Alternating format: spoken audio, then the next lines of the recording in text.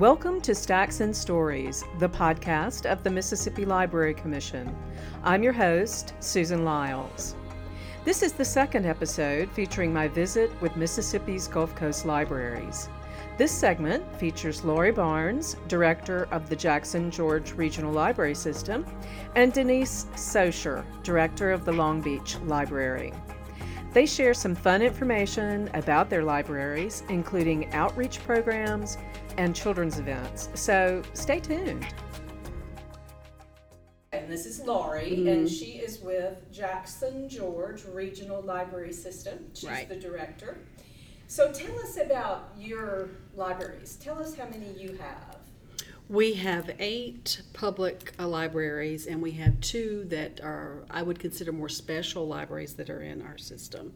One of them would be our law library, and the other would be the Singing River Genealogical Library that is in our Pascagoula Library. I didn't realize that you had a law library. We do, yeah. I knew that now your main branch is in Pascagoula too. Pretty much, yeah, but and the law library is actually, well, the law library and Singing River Library are both in the Pascagoula Library building, but they are separate libraries. So it must be a big building. It's 40,000 square feet. Mm-hmm. Oh my. Yeah, 40,000 square feet. And it not only houses those 2 libraries in addition to the Pascagoula Library, but it houses the administration for the library system as well. So how did your system get started? How long has it been around? Well, it's so odd that you should ask that question because we're just about to celebrate our 50th anniversary of being a 2-county library system. Originally, we had Jackson County Library, and Jackson County Library 50 years ago consisted of 3 libraries, okay? Mm-hmm. So about 1970s, I guess it was, we blended with George County. That they formed the Lucedale Public Library, and that's when JGRLS, as we call it, the Jackson George Regional Library System, was formed. So, how long have you been there? I have been employed with the system almost 10 years, and I have been director for 6 years, almost 7. No, let me take that back. It's 7 years now. It's just incredible the number of visitors that come to Ocean Springs. We had 100,000 or so guests in little tiny Ocean Springs this past weekend with the Peter Anderson Festival. It was crazy. Yes. So it brings, it's amazing how that whole artistic flair brings in tourists from all over the world. Year in, any time of year. Yeah. So even though the population of Ocean Springs last census was around 17,000, probably a good bit more than that now. I'll be very excited to know what the 2020 census says about our population for all of us, not just for Jackson County. But Jackson County has the largest employer in the state of Mississippi with Ingalls Shipbuilding. Mm-hmm. Really? Employs, Yes. I think it's around between 17, maybe even if it's as much as 20,000 people now. Wow. So where is it actually located? In Pascagoula. In Pascagoula. Right. Mm-hmm. Right there on the Pascagoula River. Amazing. So Ingalls Shipbuilding is like an international company. It correct? is, yes. Mm-hmm. Wow. So you must have a huge workforce that needs your help at the Pascagoula Library, probably. We do, and we do outreach there. We go with our foreign language tutorials that we have available through our website once a year, and we promote library. You get a library card, and you can learn English. If you're Spanish speaking, you need to learn English. We have this tool for you to use, and so yes, we do partner with them in that regard. That's wonderful. Mm-hmm. Definitely. What a great resource for them and for you. And for us, yes. Yes. Mm-hmm. Well, you guys down there always have fun stuff going on. I know Denise was telling us yesterday about this wonderful little Harry Potter event she did in her library. Tell us a little bit about it. Sure. It was this year we expanded it. Last year we had just a Harry Potter birthday party in the children's wing, and this year we expected a much larger turnout, so we planned it and spread it all over the library with the reference department, held potions classes. We had the meeting room turned into the Leaky Cauldron, and we had people donated one of our public works employees donated the syrup for, not ices, Snow but cones. snow cones. Thank you. Could not think of the word for some reason.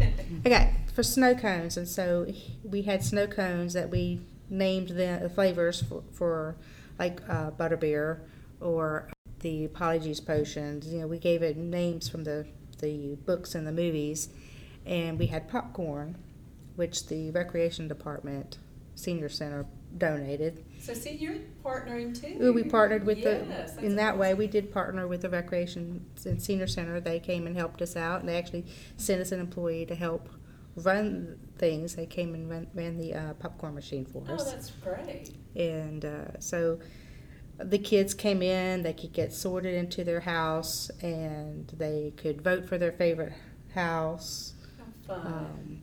How many did you have come? We estimated we had about 450 people come through during the day. It was all day, so it was a steady stream of people coming in and out. That's really great. One of the neatest things we had was the entrance into the children's wing.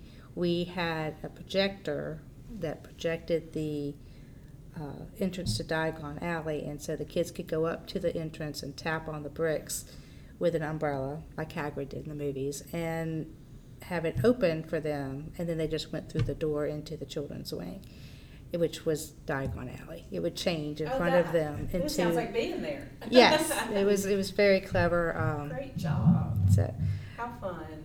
I have been to your little branch in,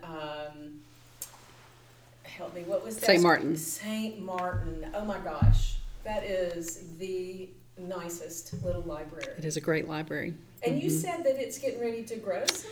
It absolutely is, because after Katrina, apartment complexes just sprung up all over that community, and that community experienced a large amount of growth. And I've been told by some of our elected officials that if St. Martin were to be incorporated, it would be the largest city in our county at about 25,000 people. So it is not incorporated? It is not incorporated. No, it is not incorporated. The people who reside there, their address is either Ocean Springs or Biloxi. Even though they live in Jackson County, they might have a Biloxi address. So, well, but they better get busy. but talking about the library is very small, and it's almost at zero growth, because for every new item that is placed on the shelves, pretty much one has to be removed. That's how compact things are in that facility right now. So we just learned that hopefully by summertime, the expansion project will begin, and it will almost double the square footage of that facility, which is desperately needed. Now, you're next door to the community center? Yes, there's a community center right next door. So you're expanding backward? Yes. Behind the building? Plenty of space behind this building to just expand and grow. That is fantastic. Yeah, we're elated, to say the least. We really are. Yeah, it was a wonderful little branch, and had a great teen center, and I really enjoyed that visit. So, so tell us about some of the special programs that you do. Let's talk about some outreach that you do in your communities. Let's start with you, Lori. Tell us about some of your outreach. I don't know that any of the outreach we do is any different probably from other library systems, but we do a lot of it. I can attest to that. We provide outreach to nursing homes, Head Start centers, daycares, senior centers. We also do deposit collections in health departments, grocery stores, anywhere that we feel like we can partner with an entity like that. We try to do so and provide deposit collections. And I have always been pro outreach, always. I guess because in my early career I worked in a library system that if you were going to serve your population effectively, you had to include outreach. And so I've always been a firm believer, because I've seen the differences that it can make in what you're able to do with your communities. But when I became director, we were doing some, but it was minimal. And so I explained to the staff the importance of incorporating outreach into your services. And when I, put that out there, the staff embraced it and they just took it and ran. So, Ms. Denise, tell us about your, do you do some outreach in Long Beach?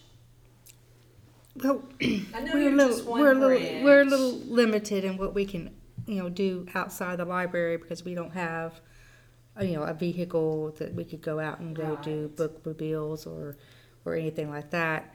But we do have groups that come to the library. We have, there's like 2 or 3. They're not daycares and they're not group homes, but they serve vulnerable adults, and they'll bring them to the library to be able to get library books, to get on the computers and do job searches and those kinds of things. So we have 2 or 3 groups that come to the library to do that. We have different groups that come and use our library meeting, the meeting room, such as Overeaters Anonymous, those kinds of things. And we have Job Corps lady that's been coming and having events open to job seekers to come and listen to her talk about how to help them get their jobs. Do a resume or fill out an application. Yeah, that is a great service to a community like yours. It's tough. Denise is a one library. She's the one library, and when you have a limited staff, and it's you guys do a great job, and you're doing great events. Thank you. Helping folks find jobs is a huge part of library service these days, and it really means a lot. We have several people who just come in just to use the computers to do that, to look for jobs. Libraries are getting more and more into the healthcare. Not that we're doing it, but we're partnering with people who can do, blood pressure checks, and so we're filling a need in that area too. Certainly. So we've had diabetes classes, a diabetes series before. We've had things such as chair yoga, which is for people who might not want to have the flexibility or the capability of doing regular yoga, but they can still be active and do things by sitting in a chair. That was very popular as well. So I would have come to that. Yeah. I love that. Yeah. Anything else that you would like to share with us about your system? Well, we're very well utilized. We're very fortunate and very fortunate that Jackson County is a very economically prosperous county, and it enables us to do a lot more than we would be able to do if we were in some other parts of the state. And so for that, we're very grateful.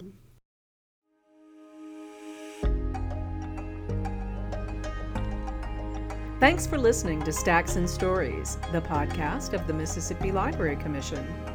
Look for the 3rd and final episode of my Gulf Coast Libraries podcast, featuring Sarah Ruskey with the Harrison County Library System and Amber Stevenson with the Hancock County Library System.